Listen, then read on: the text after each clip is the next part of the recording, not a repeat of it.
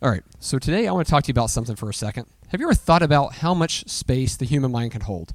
Really, have you thought about, I know for me personally, I worry about this. Like when I learn some random silly fact from a kid's TV cartoon from one of my kids watching it, like knowing all the names of the Paw Patrol characters, like what important medical fact am I going to forget during CPR on somebody that's going to cause me to I stress at this.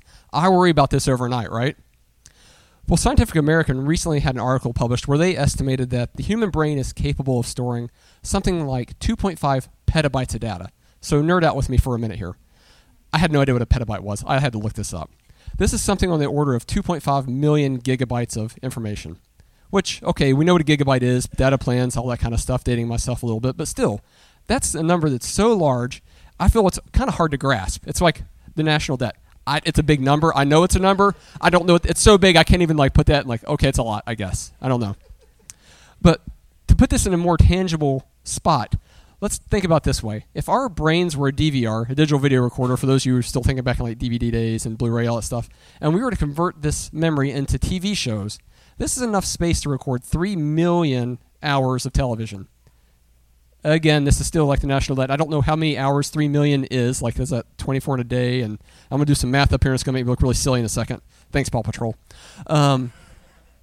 Anyway, so if our brains were a DVR and we were to store this information and you were to play it back on a TV, every thought you had, everything you remember, all these things continuously, nonstop, 24 hours a day, 7 days a week, until it was done, you're looking at 300 hours. 300 years, not hours. That's a lot. Bad math. Again, thanks, Paw Patrol. 300 years of my life to play every single thought my brain could supposedly hold. Again, this is just an estimate. We don't know how much space a memory actually takes, and it's kind of hard to measure that. But why am I bringing this up? So instead of thinking about your brain as a DVR, let's think about God's DVR for a second. And on his video library, he's got every single second of every single thought of every single thing that each and every one of us has ever done recorded. The good, the bad, the embarrassing, the fun, the sad, all these things. Every minute in high definition, full surround sound is recorded on his DVR library. I want you to think about this for a second. What videos from your past would you be most ashamed of or most embarrassed about if they were playing for everybody else in this room to see on the monitor behind me? What videos are you hiding secretly? Jesus is going to walk us through this text, and we're going to learn that these secret sins and a misplaced fear of man lead us into hypocrisy that's contagious. But that honesty that's springing from a true fear of God is the cure for this contagious hypocrisy. So Luke 12, verses 1 through 3, I'm going to reread this again. He says, "Meanwhile, after a crowd of many thousands came together so that they were trampling on one another, he began to say to his disciples first, 'Be on your guard against the leaven of the Pharisees, which is hypocrisy. There is nothing covered that won't be uncovered, nothing hidden that won't be made known. Therefore, whatever you've said in the dark will be heard in the light, and what you have whispered in an ear in private rooms will be proclaimed on the housetops.'" Now, don't be confused here. Jesus is not telling a secret to his disciples, even though there's these big crowds, thousands of people stomping on each other to get close enough to where he could hear him. But he's reiterating a warning from a past. But before we talk about that, this non-secret that he's telling his disciples, what exactly is a secret, since we're talking about secret sins and motivations behind them? Well, a secret is something that's meant to be kept, or more specifically, something that's meant to be kept from other people. So I'm not talking about surprise birthday parties because, that's a great, okay, if that person learns about their birthday present before their birthday, they might not be as excited, but they're still going to be happy about it, and there's not going to be any harm, no foul, right? I'm talking about the things that we don't want other people to know, period. Now, going back to what Jesus is warning his disciples about here, I want you to think back to Luke 11, verses 38 and 39 from last week, when Jesus was talking to the Pharisees, and he said, "When the Pharisees saw this, he was amazed that he did not first perform the ritual washing before dinner, but the Lord said to him, 'Now you Pharisees clean the outside of the cup and dish, but inside you're full of greed and evil.'" So this is something, when skipping forward to our verses today, that Jesus is repeating this warning. Why is this repetition important? Anywhere in the Bible, and for that matter in our lives, that you see something repeated over and over again, it tells us two things. First, that this thing that we're hearing is important. It's there for a reason. You get multiple signs before you get to a sharp curve in the road saying, "Slow down, No, really, I mean it, slow down. And then you get the guardrail that says, I told you so. Like, we repeat things so that we want to make sure that people understand their importance. Second, Jesus understands that in order for us to remember these things, being the epitome of the master teacher he is, that he knows the key to long-term retention of this important warning is spaced repetition.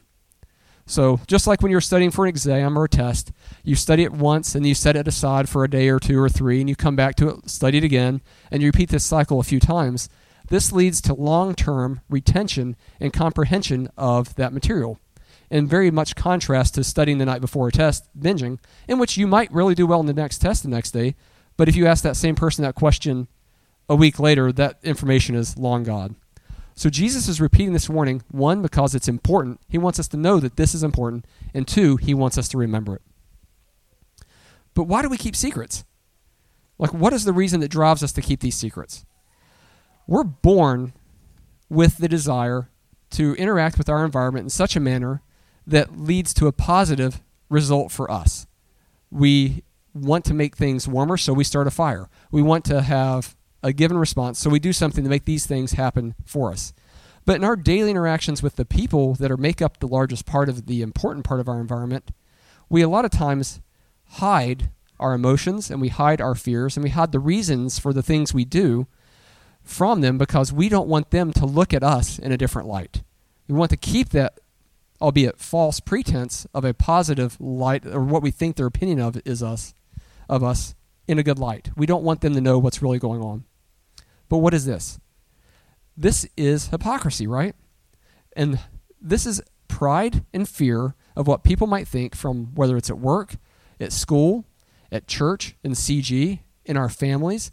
It's a fear of what those people are going to look at us differently if they really knew what was going on in our lives. Again, secrets are not inherently evil like I talked about. But when we allow our fears to shape our interactions in such a manner to deliberately conceal our fears and the motivations behind them, that's when we start dancing with hypocrisy and lying, and those are definitely sins. Hypocrisy is a sin of pride, and our fears of others' reactions to us prevent us from being honest. And this is one of the biggest lies that society has told us. We are taught from a very young age that it is not okay to not be okay. It's not okay to not be okay. That's what we're taught. Life's a dumpster fire, but okay, everything's supposed to be great, right? It is. Otherwise, there's something wrong with us. There's something broken. Even though all of us live in a broken world, we're all struggling with something, whether it is greed, lust, whether it's worry or anxiety, fear, depression, concerns, we're all struggling with something. None of our lives are perfect, and we're all lying to each other because we're afraid of knowing what each other would think about us, knowing if we all knew that we weren't okay. It's not okay to not be okay, right? But what does this fear stem from? Hypocrisy starts when you have a misplaced fear. And this is a fear of man rather than a fear of God. These secret fears that are misplaced lead us to motivations that lead to insincere actions.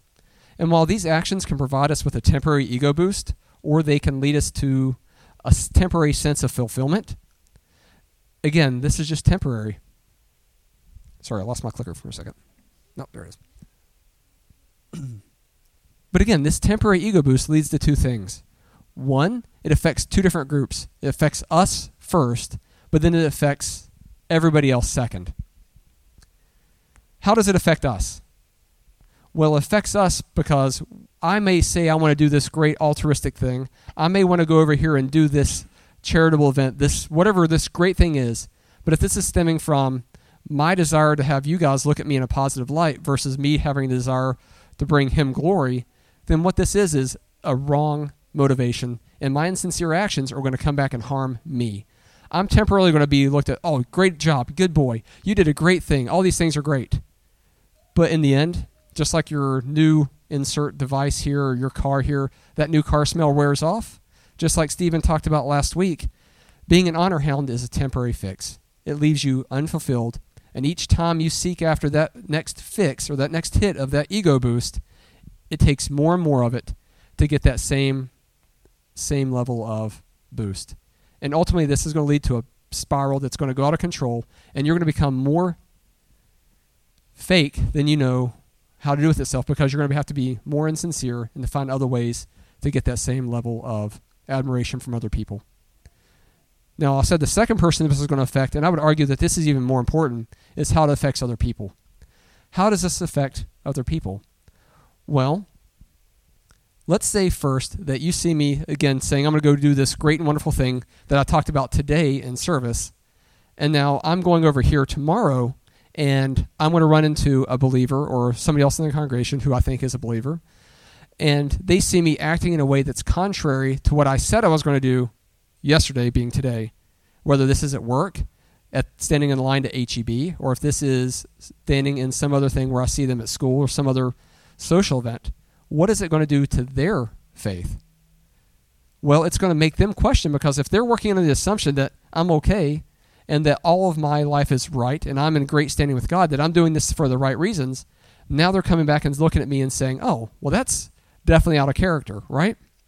And now, at worst, they're going to think less of me. But worse than that, they might start questioning their own faith and what this whole being a Christian thing's about. So these two people have two different responses, right? But they lead to the same place. They lead to me tripping them. I become a stumbling block, preventing them from having a genuine relationship with God. Because of my insincerity, they now have trouble seeing Him because of me. I'm the reason that they're tripping. Not just myself, I'm taking other people down with me in glorious fashion. Now, I know when I said hypocrisy, the first thing that most of your minds would have jumped to is going to be one of two places. One, religious hypocrisy in the church, because the church is full of hypocrites, right? And two, if not there, then it might be political hypocrisy, because, again, actions said and actions done are not necessarily exclusive to the church, right? But that's probably the first two places that everybody's minds jumped. But ultimately, what it comes down to is, our insincere actions stemming from secret, misplaced fear lead us to causing other people to stumble, and not mention ourselves. If you look in verses 4 through 7, Jesus tells us, I say to you, my friends, don't fear those who kill the body, and after that can do nothing more. But I will show you the one to fear. Fear him who has authority to throw people into hell after death. Yes, I say to you, this is the one to fear. Aren't 5 sparrows sold for 2 pennies? Yet not one of them is forgotten in God's sight. Indeed, the hairs of your head are all counted, but don't be afraid. You're worth more than many sparrows. What idols are you hiding? What secret sin are you still clinging to? And what are you afraid of more than God? Think about it. What are you afraid of more than God? Fear serves a purpose, and just like we're born with a desire to have our environment respond to us in a positive way, we have fear that we're born with to help us preserve our lives. If something's hot, we learn quickly, I don't want to be burned because that was terrible, so I don't touch the hot thing anymore. That fear has a purpose, right? But it's when we start circumventing a godly fear with a fear of other things, specifically in this case talking about the fear of man, is where we start having issues. And this fear of self-preservation leads us to the hypocrisy we were talking about. But these fears cause us to do a couple things. One, they can have us hide them. So, my mask is back on. Yay, life stuff. Or mask back on, get it. 2, they cause us to keep secrets. Again, kind of a mask. Maybe bad, maybe not. They cause us to fight. Or, in like the case of Jonah, they cause us to run away. They cause us to flee.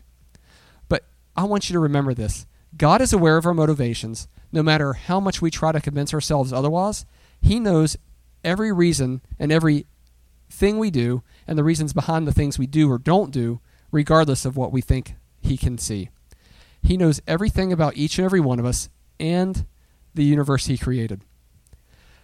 Jesus is saying that any fear beyond the fear of God is basically a waste of time. And it's an admission on our part that we don't think God is any scarier than falling down a flight of stairs or being the subject to some random act of violence or whatever that case is. We're not afraid of Him any more than I'm afraid of losing my job tomorrow at work. That's what He's essentially saying. If we're fearing these things instead of fearing Him, then we're missing the point. He knows what we need in our lives, and regardless of whether I lose my job tomorrow or not, He's capable and has the ability to take care of me because He knows me and what I need to be me. So I don't have to worry about that. It's an anxiety that I'm putting on myself that causes me to wear a mask because now I'm afraid of this, but I can't let my boss know I'm afraid of that, or I can't let my wife know I'm afraid of that. So I put on the mask and I lie to those people, right? But God knew that it would be difficult for us to love and respect and to fear someone that we'd never seen, heard, felt, or spoken to, especially when we live in an environment to where we're constantly bombarded with the message that church is outdated. It's no longer useful. Science is supreme. We can reason through whatever problem. If we just have the right blank, we can get the result that we want. Church doesn't matter anymore. God's not real. It served its purpose before we knew better. This is the message that we're constantly bombarded with, right? So Jesus, in God in the flesh, came down to us for that reason, so that we would be able to look back and say, no, he was real, he is real, and he is still able to do the things he promised that he would do for us, and the things he did in the past as an example that bear that witness. But in order for us to really replace our fear of man, these misplaced fears that lead to hypocrisy, we have to replace them with a genuine fear of God. But what does it take to actually realize what a fear of God means? In verses 8 through 10, Jesus says, "And I say to you, anyone who acknowledges me before others, the Son of Man will also acknowledge him before the angels of God. But whoever denies me before others will be denied before the angels of God. And anyone who speaks a word against the Son of Man will be forgiven, but the one who blasphemes against the Holy Spirit will not be forgiven." A genuine fear of God begins with us admitting first who God is, who he was, who he still is, and who he's going to remain to be, and that's the all-powerful, all-righteous Creator and Lord over us and the universe that he created. We must understand that his righteousness shines in every corner of our lives, on every video in our library on his DVR, is spotlighted and is held against that standard, whether we want to hide it or not. Our videos are for him to see. But we can't fear God without acknowledging who he is and what he's done and who he will do. But why is it the Bible takes a second here to say that we can be forgiven for disacknowledging or not acknowledging who Christ is, but we can't be forgiven for doing the same for the Holy Spirit? Is this saying that the God as Jesus and the Son is not on the same level as the Holy Spirit, that the Holy Spirit's more important, or that either of them are more or less important than God the Father? No, hear me out what we're saying here. Jesus describes himself in many places as saying, I stand outside the door of the heart, waiting for the door to open so that he can come in with us and live in our lives. He's standing outside the door and knocking. But this isn't just something that's applying to non-believers. He's also talking about the church at large. If you look in Revelations 3:20, when he's talking to the church at Laodicea, he specifically says, I stand at the door and knock. If anyone hears my voice and opens the door, I will come in to him and eat with him and he with me. Rejecting Jesus in this sense, or blaspheming the Son of Man, is talking about a singular one point in time. This is a single event saying, not today, Jesus. Maybe I'll get saved and I'll know you and I'd like to open the door tomorrow. That's what this is saying. Think about the example that Peter set at Christ's trial when literally he could hear him. 3 times he said, I don't know who this guy is. And yet Peter was forgiven for each of those 3 times and still end up being one of the bedrocks of the early church. How does this differ from rejecting or fearing the Holy Spirit? Well, who does the Godhead send to us once we become believers? Looking in Acts 2, he told the disciples and the early believers there to wait until the Holy Spirit came upon them. And it's the Holy Spirit that God promises to live within us each and every day from the time we open that door until the time we go to be with the rest of the Godhead in heaven. So rejecting the Holy Spirit, rather than being a singular point in time, is a continual rejection of God's authority and his right to rule in our lives. It's an everyday, ongoing decision that says, no, I will not have you as my king. I will not have you in charge. And it's this ongoing, continual rejection that's unforgivable because we're never willing to submit to his rightful rule in our lives. Now, please, church, hear me on this. I am absolutely not saying it's okay to say, hey, God, I know you're wanting to talk to me today, and I think I should probably accept you as my Savior, but I've got things I want to do tonight, so can we have this conversation tomorrow? I am not saying that. Please don't confuse me on that one. We're not promised how long we're going to have on this earth. I don't know that I'm even going to finish this sermon. I don't know if I'm going to fall down the stairs walking out of this building today and drop dead. If I knew for a fact that I was going to get in a car wreck at the intersection of 14 and Rosewood when I left church today, you know what I would do? I wouldn't drive that way. I would go down the Knight's Way and turn around that way and avoid the wreck. But I don't know that. I'm not promised that. So if you feel that pull in your heart, please do not reject the Son today if you're given that opportunity, because we don't know how many we're going to have. But just like Peter denied Christ and was able to be forgiven, the continual rejection of the Holy Spirit, if you look in Exodus when Moses is dealing with Pharaoh, what does it say after every one of the miracles miracles one plagues the others that Moses, through God, brings on the Egyptians? He says something along the lines of, Pharaoh hardened his heart, and he hardened his heart yet still, or he hardened his heart again. This continual rejection of God's authority is the unforgivable part. But rejecting the Holy Spirit is a continual rejection of his authority in our lives. Think about it. If we continually reject God, we are in essence saying that we don't fear God any more than the drunk driver that's going to kill us outside. We don't fear God any more than being the subject or the victim of some random act of violence. We don't fear God, the creator of hell and heaven, the judge by which we are measured against, any more than getting struck by lightning. Now, I feel like I can go outside and be pretty confident I'm not going to get hit by lightning today because it's sunny outside. But you know what I don't do in a thunderstorm? I don't go outside and play in the thunderstorm because I don't want to get struck by lightning. And yet the chance of me actually getting struck by lightning is what, like 1 in a million? I don't actually know this number. I'm making it up, but I feel like it's pretty small, right? But yet I still don't go play in the thunderstorm. So why do I play with life the same way? We've talked about what a genuine fear of God is and where it begins, but it ends with us accepting the fact that despite even our best intentions, that it's only through Christ's actions on the cross, stemming from God's love for us, that we're able to enter into his glory and avoid eternal damnation. Transitioning from a fearful life to a God-fearing life strips hypocrisy and sin of its power. What does that look like? What's it look like to transition to a God-fearing life? And how does that help us? All right, so I know a lot of you guys are like me, like notes, like easy steps. If I give you this 2 points, like I can leave here and make a cake and it's great and I don't have to worry about the rest of the week. Well, I'm not going to tell you it's as easy as don't be a hypocrite, because you didn't need me to stand up here and talk to you for a half hour saying that's bad.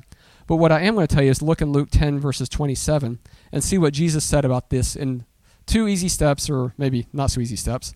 He says, love the Lord your God with all your heart, with all your soul, with all your strength, and with all your mind, and your neighbors yourself. All right, is this a cop-out? No, but God is showing us here that it takes true love for this stuff to happen. But what does that look like? Think about what God did for us. Did we go up to heaven to meet him before he loved us? No. He first loved us, right? Think about how uncomfortable or awkward it must have been, and how subsequent great God's love was for him to want to leave heaven, where he's worshipped by beautiful beings eternally. Everything, thought, desire of his is at the power of his own breath and mind. Anything he wants, how he wants it, when he wants it, as he wants it, like that. But yet, not because of anything I or we were doing, did he say, I love Jeremiah enough to leave this glory where I'm at, to go down to where I don't even have a servant. I have the things that I have by the blisters on my hand. He came down in pretty much the most opposite fact and the most opposite stance in life that he could have from where he was used to being. And to say he might have felt awkward or uncomfortable at that is a gross understatement, right? Yet he still loved me and you enough to leave that, to do that for us. Well, I'm challenging you to be just as uncomfortable and awkward as God. I want you to be willing to confess your sins, be willing to be held accountable by others,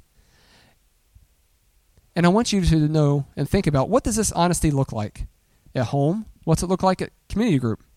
What's it look like at church or work or in our marriages? Now, I'm not telling you to walk up to the next stranger you meet when you leave here and you're going to wherever it is your day takes you and start telling them every terrible sin and everything you've ever done in your life. So I'm going to date myself here a second. Any of you guys remember the movie Goonies? And so there's a small kid there, and I think his name was Chunk, and he's getting kidnapped by these robbers who are trying to get some information out of him in this quite comedic interrogation. But poor Chunk here is scared witless, and he starts spilling the beans on every single thing he has ever done in his life, from stealing candy, pulling hair, and the robbers are like, I just want to know where the treasure was, man. Like, where's your friends? And he's like, but I took the candy bar and threw. Don't be Chunk. Please don't be like Chunk. You're going to scare this person you're talking to, the waiter, the server, the cashier, wherever it is you're doing, and you start unloading what you did in second grade on them, they're going to think a lot of things about you, and none of them is going to be that you're honest. They're going to think you're strange. Please get away from me. The cops are getting involved. Maybe. I don't know. But there's going to be lots of questions that you don't want to answer. Don't be Chunk. But what I am telling you to do is I want you to be honest with them in such a manner of when they walk up to you at work or at school and they say, hey, how are you doing? What do they expect you to say? Everything's great. Dumpster fire. Great. That's what they expect, right? Because that's the polite thing, because, again, it's not okay to not be okay. They expect us to say things are going great. But I'm challenging you to be awkward and saying, hey, this weekend was rough because I got in a fight with my kids, or I had a disagreement with my spouse, or I'm nervous about this project at work. I'm anxious about this assignment. I'm anxious about what my future looks like. It doesn't have to be something great. It just says, hey, I had a little struggle this weekend with this. How was your weekend? And you can leave it like that. But you know what it's going to do? It's slowly you taking off this mask that then lets the other person know, hey, this person's willing to be honest with me. But here's the best part. You know in advance this is going to be uncomfortable because you're going to leave here and go to work tomorrow morning and be like, yeah, who's the unsuspecting individual that's about to get unloaded on like Chunk? Here we go. Let's do this. So own it. It's okay. Don't worry about it. Because you have that advantage. The person on the other end is going to be like, oh, I just wanted you to say hello, and like now you're like telling me about what you fought with your wife over. This is really weird and uncomfortable. Great. Own it. All right? Don't gossip, but own it. Because what these little conversations do, and you consistently being honest with other people, it's letting them know that you're a safe person to talk about. If you're willing to take your mask off even a little bit for them, over time, they might trust you enough to where they're willing to take their mask off and say, hey, you know what? I'm not great this weekend. I got in a fight with or whatever that worry or concern is. And you know what? When that person starts reciprocating, just like God came to us where we were because he loved us first, them reciprocating, us being willing to be awkward to go to where they are, is us showing them a glimpse of what God's true love looks like. And when we start doing this, we're actually meeting people with where they're at, and now they have a chance to see God through us. Not because of us, but through us. Instead of being that stumbling block because I've got my happy mask over here and I'm tripping people left and right because I'm a big block. Now they're actually able to get that line of communication, at least get that thought like, hey, maybe there is something to this. Maybe the church isn't full of hypocrites. Maybe people are real, and maybe it's okay for me to not be okay. Like, if he's not okay, maybe somebody else is. Like, it's okay for me to ask for help. We don't know what those little conversations and consistent honesty are going to do for us. It's going to be uncomfortable. It's going to be awkward. But I want you to give them an honest response instead of a polite one.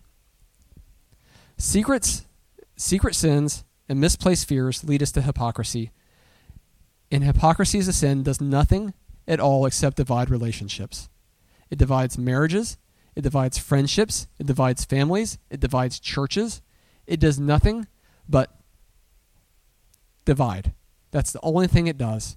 It ruins relationships because what you're essentially doing is not only lying to yourself, but consistently lying to other people. So I want you to be willing to be awkward by being consistently honest, and this consistent honesty eliminates the fear and the idols we try and hide. It gets our ego, our pride, out of the way when we speak openly to other people, because God is able to use these seemingly insignificant conversations and consistent honesty to open up avenues for his eternally big plans. Pray with me, church.